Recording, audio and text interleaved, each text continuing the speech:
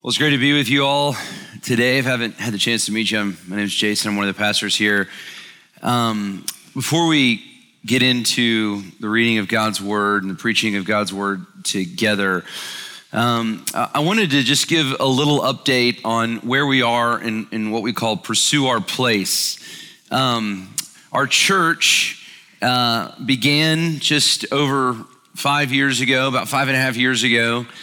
And for a long time, we didn't have a building. Now, that was good for us, right? Because, the church is not an event. We talk about this often. The church is not an event. The church is not, streamed content or anything like that. The church is a people, right? And the church is certainly not a building. The church is a people. And it was good for us to be reminded of that the church is a people. We are not any of our products. We are the people that God has called together in the gospel, that we are called together for the advancement of the gospel. But it's nice to have a building.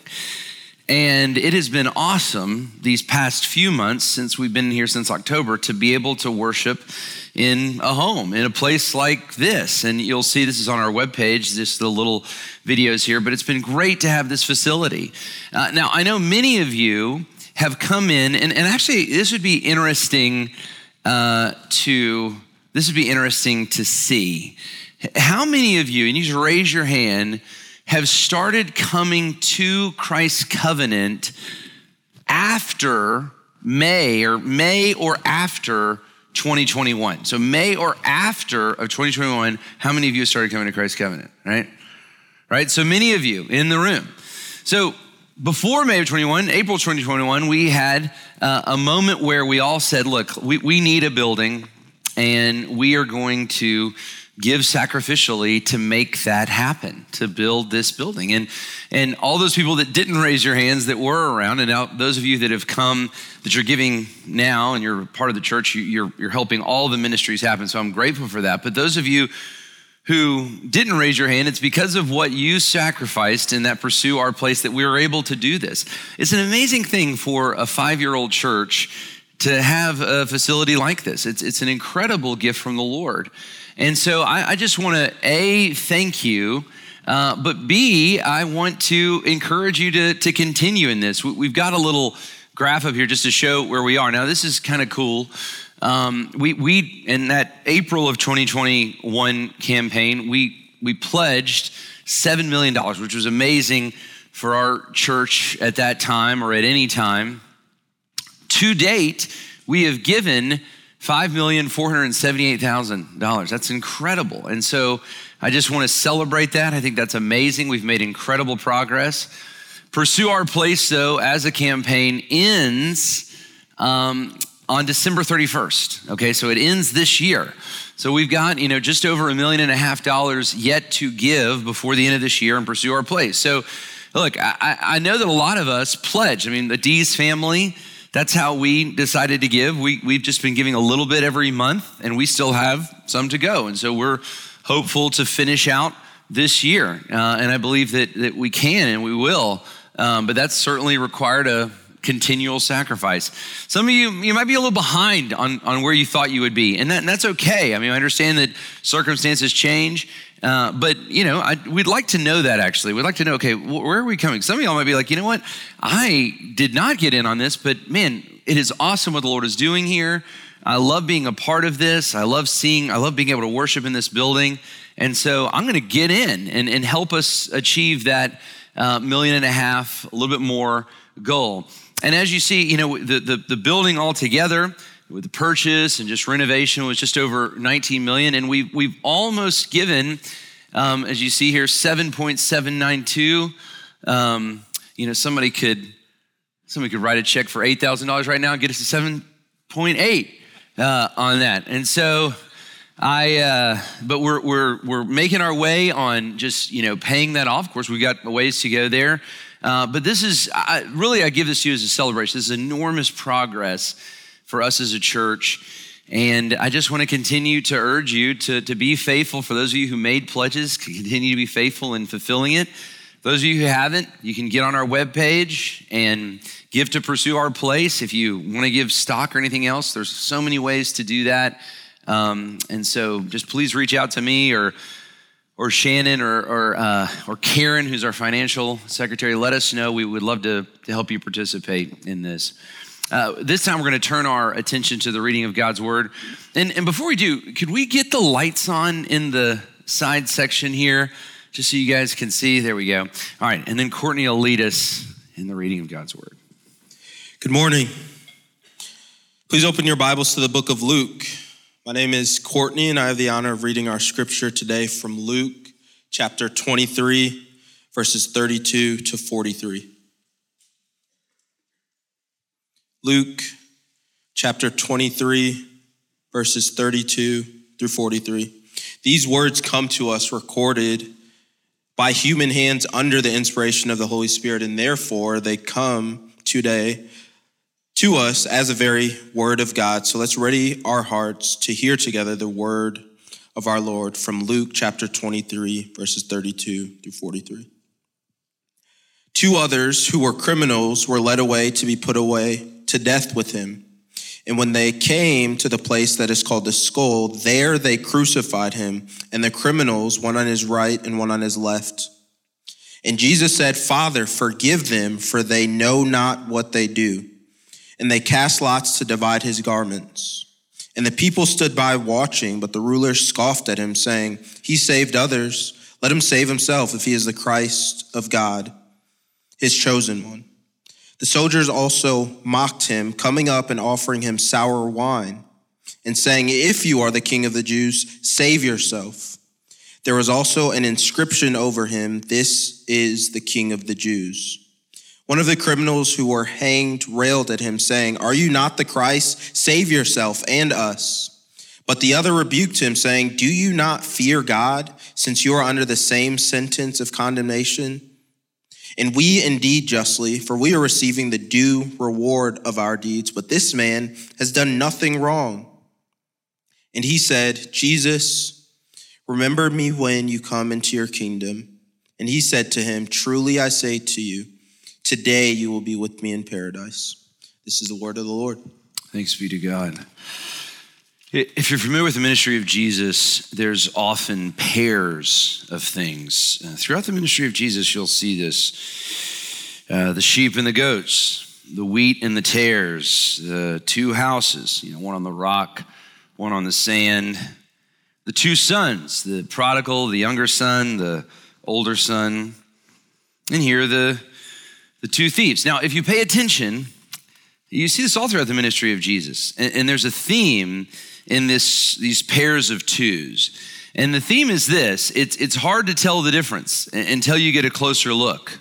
It's hard to tell the difference until you really examine whatever is being contrasted. The sheep and the goats, right? You're just driving along down the countryside, or you're walking through the countryside and you see a bunch of sheep on the side of the mountain, on the side of a hill. You can't tell that there's goats there until you get a little closer. They all just look like sheep. You can't tell the difference until you kind of get right up on them. Or the wheat and the tares, right? You have to hold wheat in your hand to be able to sift it out and realize what is good wheat and what is just the tare. The houses, right? Now the houses, it's really interesting that, you can't tell which one's built on the rock and the sand, even up close maybe. I mean, you get up close to a house, you don't know really what's underneath the house. The storm actually has to come to reveal which one is on the sand and which one is on the rock. The sons, and again, the sons, these stories get more interesting. The sons is really interesting because, of course, if you know the story of the sons, the whole story, you assume, well, it's the older son that's saved and it's the younger son that's not saved. And it's actually the very opposite, but you don't know that until the very end of the story. You see, all these stories reveal something about saving faith, about what it really means to be saved, what it really means to know God, what it really means to have a heart that is connected to God, what it really means to be close to God and far away from God. And there's this story right at the end of Jesus' life. And again, we see two thieves. Now, Jesus was crucified right outside the city of Jerusalem, a very public place. A lot of passersby. I mean, the Romans wanted to crucify people in very public places so people would be warned. Don't do whatever they did. And that day, as people walked by on the road, people just looked up.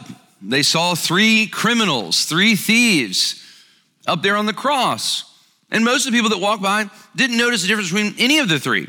They just would have assumed 3 bad dudes. Those guys have got what's coming to them. They finally got their due. All these stories, they tell us we have to take a closer look, right? Man judges the outward appearance, but the Lord God judges the heart. And if we take a closer look at this story, we can actually learn a lot from the first thief, from the second thief, and from the third thief. So what do we learn from the first thief? Well, I imagine being this guy. I mean, if you think about what an amazing moment here, he is at the cross scene. I mean, these guys are there at the cross scene experiencing what Jesus was experiencing on the cross, the most pivotal moment in all of human history. And here's this guy hanging on the cross right next to Jesus, watching Jesus die. And he totally misses, we can understand here, he totally misses the bigger picture, but he does understand something of Jesus.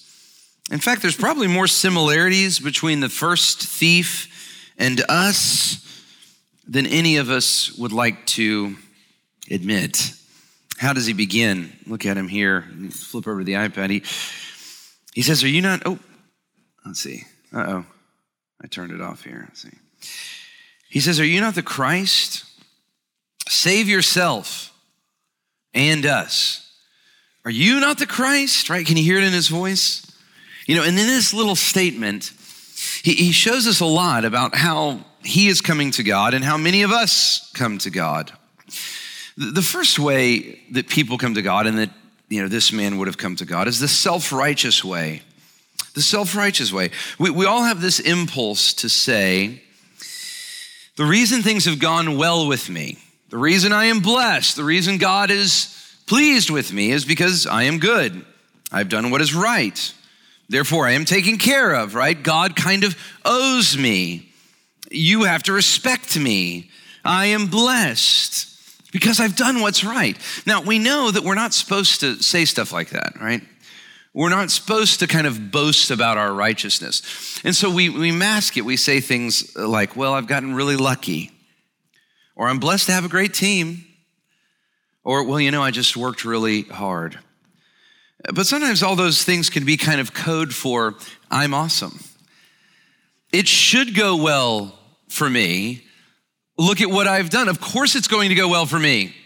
Of course I did all the things I was supposed to do. I went to the right schools. I got all the right things. I've, not made an idiot of myself. Of course it should go well with me. I'm awesome. I've cited this article before. David Brooks wrote this great little article last summer in the Atlantic magazine. And he talks about how people use the word humbled when they're about to brag on themselves. He says, in a humility display, you must always use the word humble when the word proud would actually be more accurate. For example, humbled to make the 100 under 100 list in Arbitrary List magazine.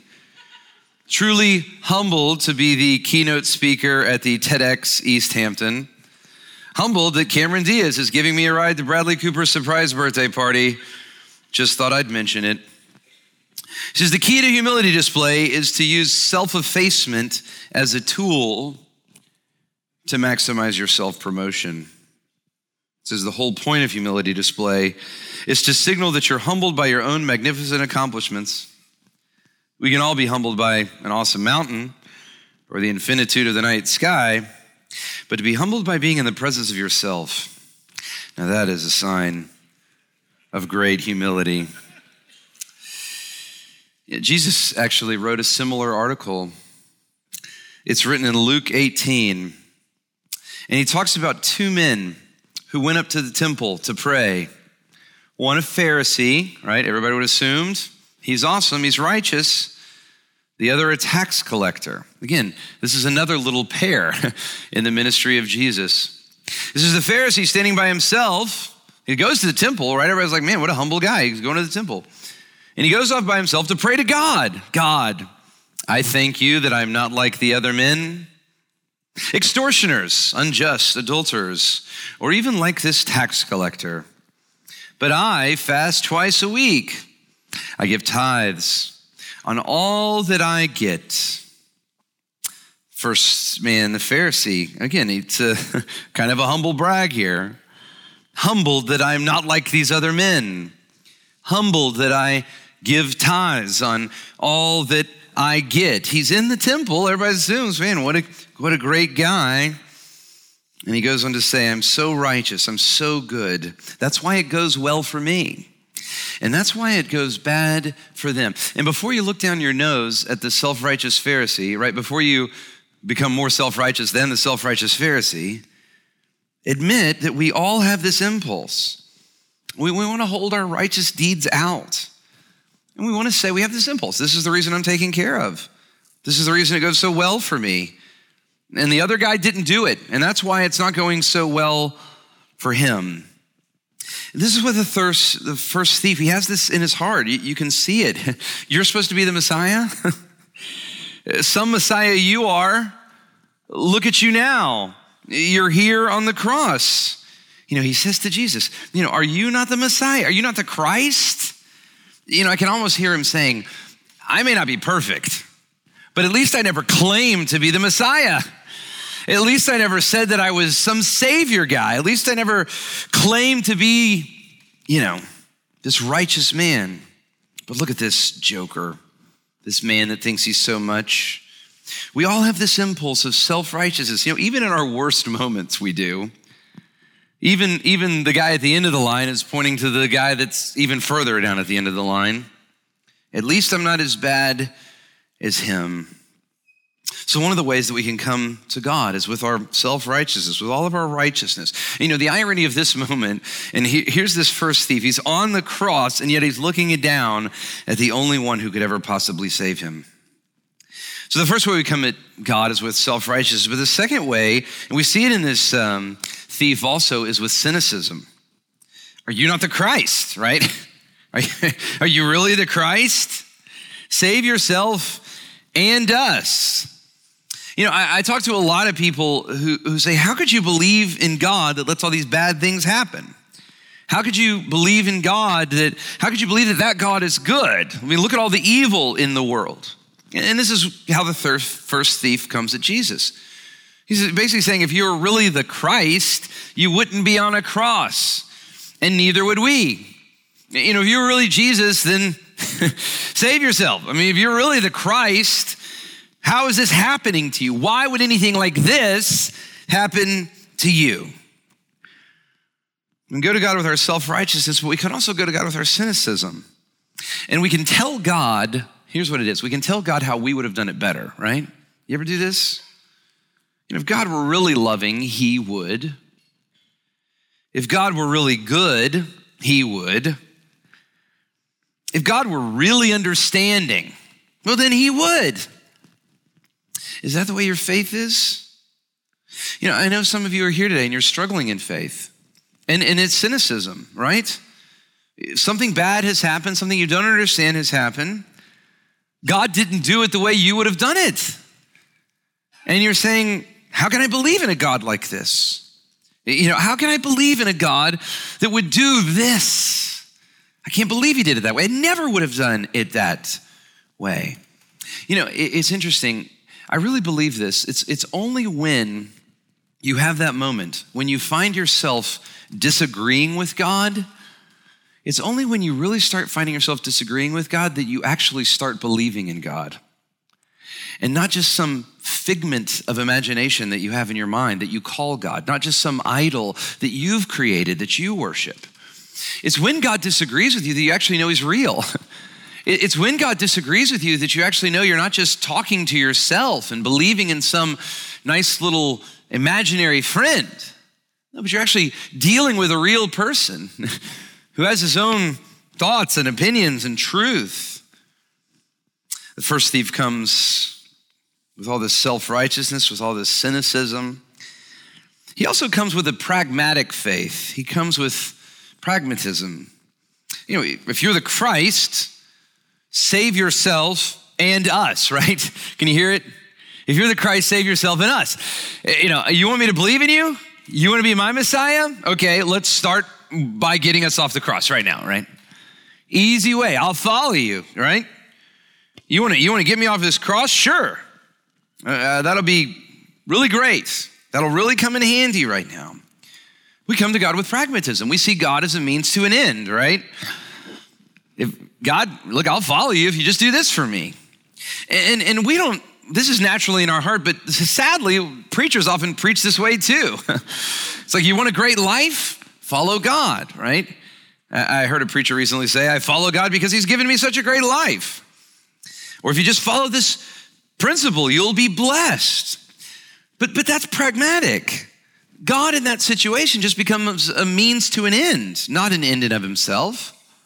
Martin Luther prayed to God to get out of a thunderstorm. That's kind of where his story begins. He said, God, if you get me out of this thunderstorm, I'll go to the monastery, right? He made a deal with God. Very pragmatic. I want to live. So God, if you'll get me out, I'll do anything. I'll even go to the monastery. And he did. God saved him, and he went to the monastery, and he was miserable. You see, he feared God, but he didn't love God. God was just a means to an end for him. God was just a way to live or to be blessed or to get some reward. Martin Luther thought if I could just be righteous enough, then God would bless me. But Martin Luther, unlike a lot of us, actually was honest enough to realize, wait a second, I'm not that righteous. So how am I ever going to be blessed? When I really think about what's going on inside of my heart, if God's just a tool that'll bless me when I'm righteous, I'll never be blessed because I'm never really righteous. He was miserable. He resented God. He didn't love God. God was just a tool for him. You see, if your faith is this way, I'll just follow God's principles and he'll bless me. You'll never know God. Not really. They'll just be a tool for you. God will just be your servant. God will just be your means to an end. He'll just be this pragmatic way that you get by in life, this operational God, this functional God. And when you really get honest with yourself, you'll see that you're not as good as you think you are. The world's more broken than you maybe would like to admit, and that no good principle can overcome it. The first thief, you see, he teaches us a lot. Are you the Christ? Are you not the Christ? Save yourself and us. He goes to God with this self-righteousness, this cynicism, this pragmatism. And of course, many of us can go to God in the very same way. But the second thief came totally different. Notice how he begins here in verse 40. It says, the other rebuked him. The second thief rebukes the first. Now, this is interesting. In Matthew 27, we actually read that both thieves, this is both robbers, both of the thieves revile Jesus, right? They're attacking Jesus. Now, we don't have all the details. We don't exactly know what happened. But somewhere along the way, this thief, the second thief in our story here, had a change of heart. His heart was changed. He saw Jesus on the cross, maybe something Jesus said, some posture that Jesus had, but somehow his eyes were opened. He had a conversion experience. His heart turned toward God. He experienced a conversion. And this is fascinating. The first thief, he approaches Jesus with all this self-righteousness, with all this cynicism, with all this pragmatism. But this thief, it says he rebuked him. And he goes on to say, do you not fear God? Do you not fear God, since you are under the same sentence of condemnation? He rebukes his righteousness, right? You think you're so righteous, but you're condemning Jesus for claiming to be the Messiah. Who do you think you are? Can you not see that you are a criminal too? Can you really hold up your righteousness? Can you really be so righteous as to judge in this moment? Who do you think you are? We are sinners. We are thieves. We have nothing to offer. He also rebukes his cynicism. He says, we indeed justly, for we are receiving our due reward for our deeds, but this man has done nothing wrong. Don't you? We should be up here. He's owning his brokenness. Of course, we don't want to be up here, but we should be up here. We are here justly. I can imagine the cynic, the first thief, blaming the Romans, right? Blaming the broken system, blaming his parents, blaming Jesus. But this thief just says, look, we're here justly. This man has done nothing wrong. And then he looks at Jesus and he says, Jesus, remember me when you come into your kingdom. Remember me when you come into your kingdom. And in this sentence, he gives us one of the clearest pictures of saving faith that we see in the whole Bible. All we can really say is, remember me, Jesus, when you come into your kingdom. He doesn't come at Jesus with any righteousness. He doesn't come with Jesus with anything to offer, just a plea. Remember me. It reminds me of the old song, Rock of Ages, one of the great songs. We sang it last week. Nothing in my hand I bring. Nothing in my hand I bring. Simply to the cross I cling. Naked, I come to thee for dress. Helpless, I look to thee for grace. Foul, I to the fountain fly. Wash me, Savior, or I die. He doesn't come with any righteousness. He doesn't come with any cynicism. He says, I'm up here because I belong up here. I am here justly. We live in a blaming age, right? We live in a blaming age. Everybody has somebody to blame. We all got somebody to blame. All your problems. Yeah, I know. I'm sure it's your mom's fault or your friend's fault or your bad teacher's fault or your boss's or your lousy boss. Man, I hate that guy too. We live in a blaming age. And of course we live in a blaming age. It's a humanistic age. Secular humanism will always lead to blame. If the anthem of secular humanism is we are the world, right? We are the answer. Humans are so great. And there still exists evil in the world. Evil still exists in the world. Then it's got to be somebody's fault. And so it's them, right? It's them. It's the Republicans. It's the Democrats. It's those kind of people. It's the rich people. It's the poor people. It's these people. It's those people. This man comes to Jesus with no cynicism. He says, it's me. And that's all we can say. I am here justly. I am here justly. It's me. The problem is me. And he doesn't come making a deal. He doesn't come to Jesus trying to get something out of him, right? He doesn't come making a deal. Just says, remember me. Martin Luther was miserable in the monastery because he realized he could never be good enough to offer anything for God, and therefore he could never make an exchange with God. He could never make an exchange with God because he could never be good enough to offer anything to God. And he was miserable until he realized Romans 1:17, the righteous shall live by faith. And that's how this man comes to Jesus. He has no righteousness, no cynicism. He's not trying to make a deal. He just says, remember me. Remember me. Remember the story we told earlier, the self-righteous Pharisee? Of course, there's two men in the story, the Pharisee and the tax collector. Here's the back half.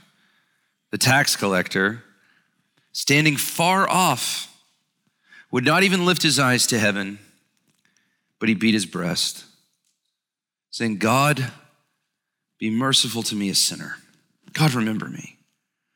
And Jesus says, I tell you, this man went to his house justified rather than the other.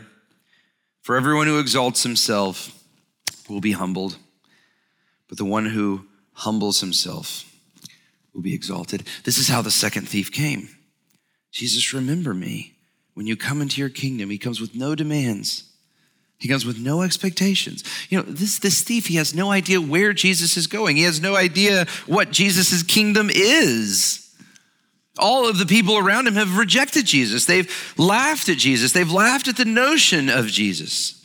But this thief has seen something in the person of Jesus that is so true and so beautiful and so right that he just says, wherever you are going, I don't know where you're going, but wherever you are going, I want to go there too. Is that how you come to Jesus? Is that how you've come to Jesus? No demands, no righteousness, not telling him how he can do it better, but you've seen something so beautiful and so right in him that you say, wherever you go, I want to go there too. Remember me, Jesus, when you come into your kingdom. He doesn't have anything to offer. He doesn't have a deal to make.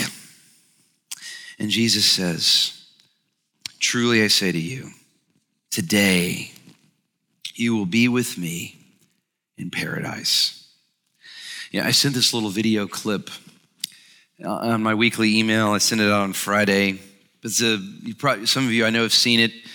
It's Alistair Begg, and he's giving us sermons a couple years ago. He's giving a sermon about justification in Christ alone. And, in order to be justified, there's nothing we can do, right? So if our answer for our justification can't begin in the first person. Well, I did this or I did that. I went to Sunday school. I was righteous. I was better than the other person. He says, the only answer to justification has to come in the third person. It's only through Jesus. It's only through him. And of course, he points to the thief on the cross as a great example. And it really is an amazing example. 1 minute, this guy is railing on Jesus. I mean, he's railing on Jesus. He's joining the crowds. And then he sees something in Jesus. His heart changes. And in just a moment, he begs to Jesus, remember me. And then he dies and he's in heaven with the Lord. And Alistair Begg talks about this man going up to the angel. And the angel, of course, is confused, How did this guy get here? Of course, he starts asking these questions. Tell us about the doctrine of justification by faith alone. That means, I don't even know what that means. Tell us about the doctrine of Scripture. I don't have any idea what you're talking about. And finally, the angel just says to him, well, how are you here? What got you in here? What are you doing here? And the thief just says, the man on the middle cross told me I could come. That was the thief's only hope, to be made right with God. And here's the deal. It's your only hope. And it's my only hope to be made right with God. That the thief on the middle cross said I could come. So we've looked at how the first thief went to God and how the second thief went to God. But what about the third thief? And in order to understand this scene, you have to understand what Jesus was doing that day. And Jesus is the Son of God. He is the one who has only known life and purity and peace and wholeness and righteousness. He himself is the fountain of righteousness. He has lived out all righteousness with God, total peace with God. And yet in this moment, he's identifying with these thieves, with these criminals. And he's identifying with them in the most profound way. The Bible says that he who knew no sin became sin. Jesus who knew no sin, Jesus who was only righteous, only knew fellowship with God, became our sin, became all of our sins so that in him we might become the righteousness of God. Jesus became our sin and died in our place, the righteous for the unrighteous. In 1 Peter, I love this passage, it explains it so well. For Christ also suffered once for sins, the righteous for the unrighteous, that he might bring us to God. Jesus was taking on our record. Jesus, who had only known fellowship and intimacy with God, was put out. He took on our sins and he was put out of God's presence so that we might be brought in. So don't you see how the third thief went to God? Don't you see how Jesus went to his Father? Don't you see what's going on here? Don't you see how Jesus went to God? He goes to God with wounds in his hands. He goes to God, as the song says, with my name graven on his hands, with my name written on his heart.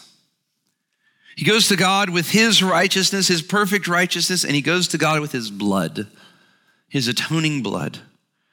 And he says, for my sake, Father, spare them, save them, be merciful to them.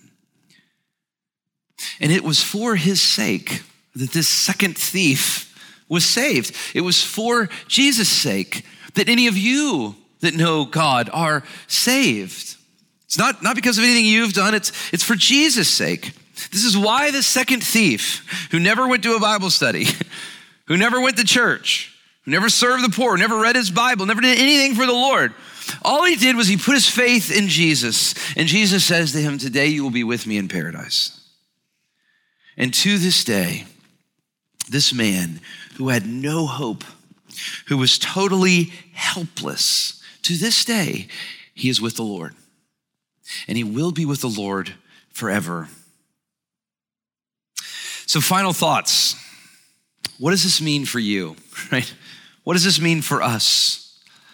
Well, first, no matter where you are, no matter who you are today, this is good news. This is good news. This is good news. This is good news for all of you self-righteous cynics trying to make a deal with God. And this is good news for the person who came here today with shame and with disgust, and with heaviness on your heart.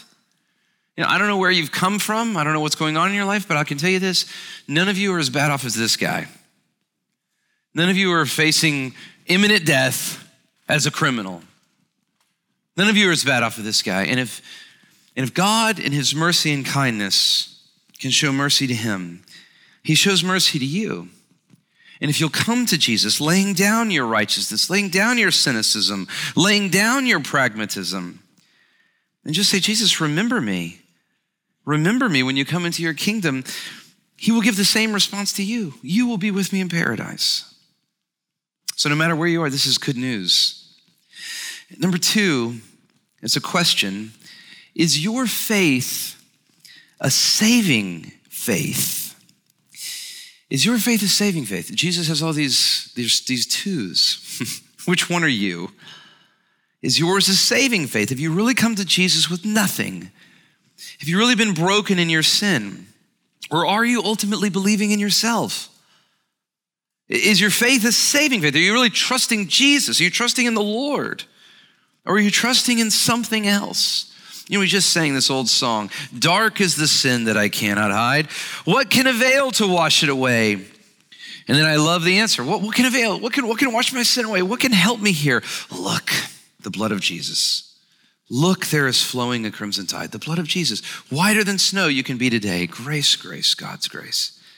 Grace that is greater than all our sin. Do you believe that? I mean, do you believe that? Do you have a saving faith?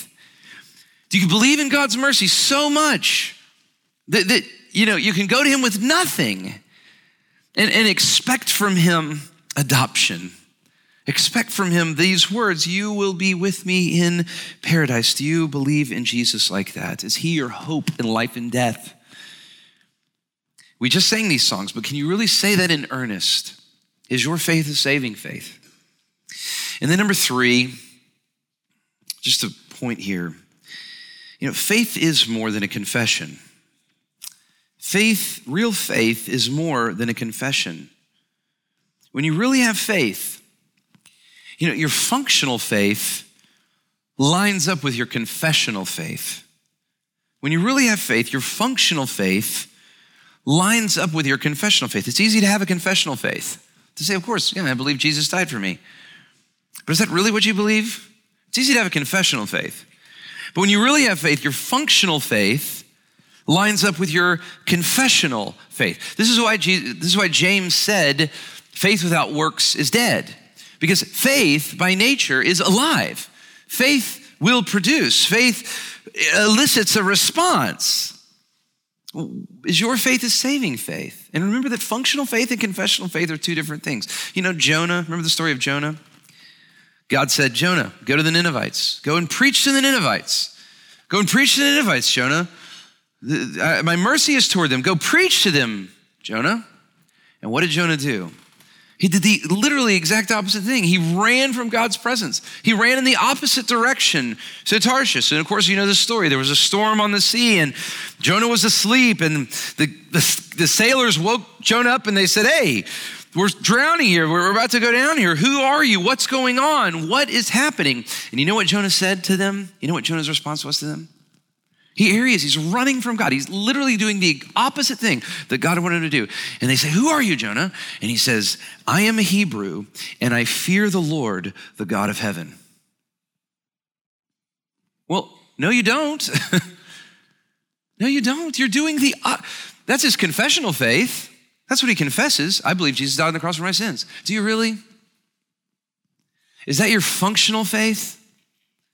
Does that have any effect on your life today? Has that changed you? If that's true of you, you'll be fighting sin. If that's true of you, you will do something about your anger. If that's true of you, you would do something about your greed. You would do something about your porn addiction. If your functional faith is real, if your confessional faith rather is real, it will produce a functional faith. If your confessional faith is real, then you'll love people. You'll want to be in community. You'll want to serve. You won't just consume. You'll join the church. You'll be a part of the church. You'll be generous. You'll be on mission. You'll trust the commands of Jesus. Don't you see? We're saved by faith. We're saved by simple faith. Jesus, remember me when you come into your kingdom. But faith lives. Faith produces a function. We respond in worship, forgiveness, generosity, love. Don't you see? Faith is alive. Faith is alive. The sheep and the goats, the wheat and the tares, 2 houses, 2 sons, 2 thieves. Everybody that walked by the cross that day, nobody could tell the difference. But if you take a closer look, one of the thieves came to Jesus with self-righteousness, cynicism, pragmatism, and he died. And he's still dead. But the other thief came with simple believing faith. Remember me when you come into your kingdom. And Jesus heard him and said, today you will be with me in paradise. And he still is. Which one represents your faith? Let's pray.